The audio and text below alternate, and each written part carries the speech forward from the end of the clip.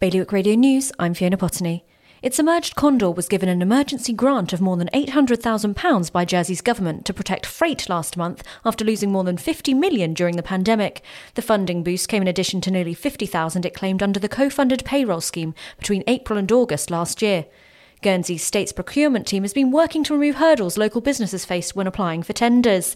The Guernsey Construction Forum had a successful meeting with representatives from two states' bodies to discuss future projects this week. A 150,000 cryotherapy chamber due to be used by professional rugby players visiting Jersey next month is finally on the move from France as chilly relations over fishing rights appear to thaw.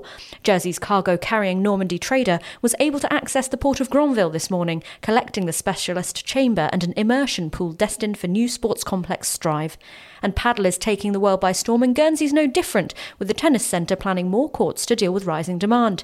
It's applied for planning permission to build 2 new paddle courts, taking the total to 5. This development makes Guernsey joint largest paddle club in the British Isles alongside a centre in Stratford, London. For more on all these stories, visit bailiwickexpress.com. Your weather now: sunny intervals and cloudy spells with a top temperature of 14 degrees. Bailiwick Radio News.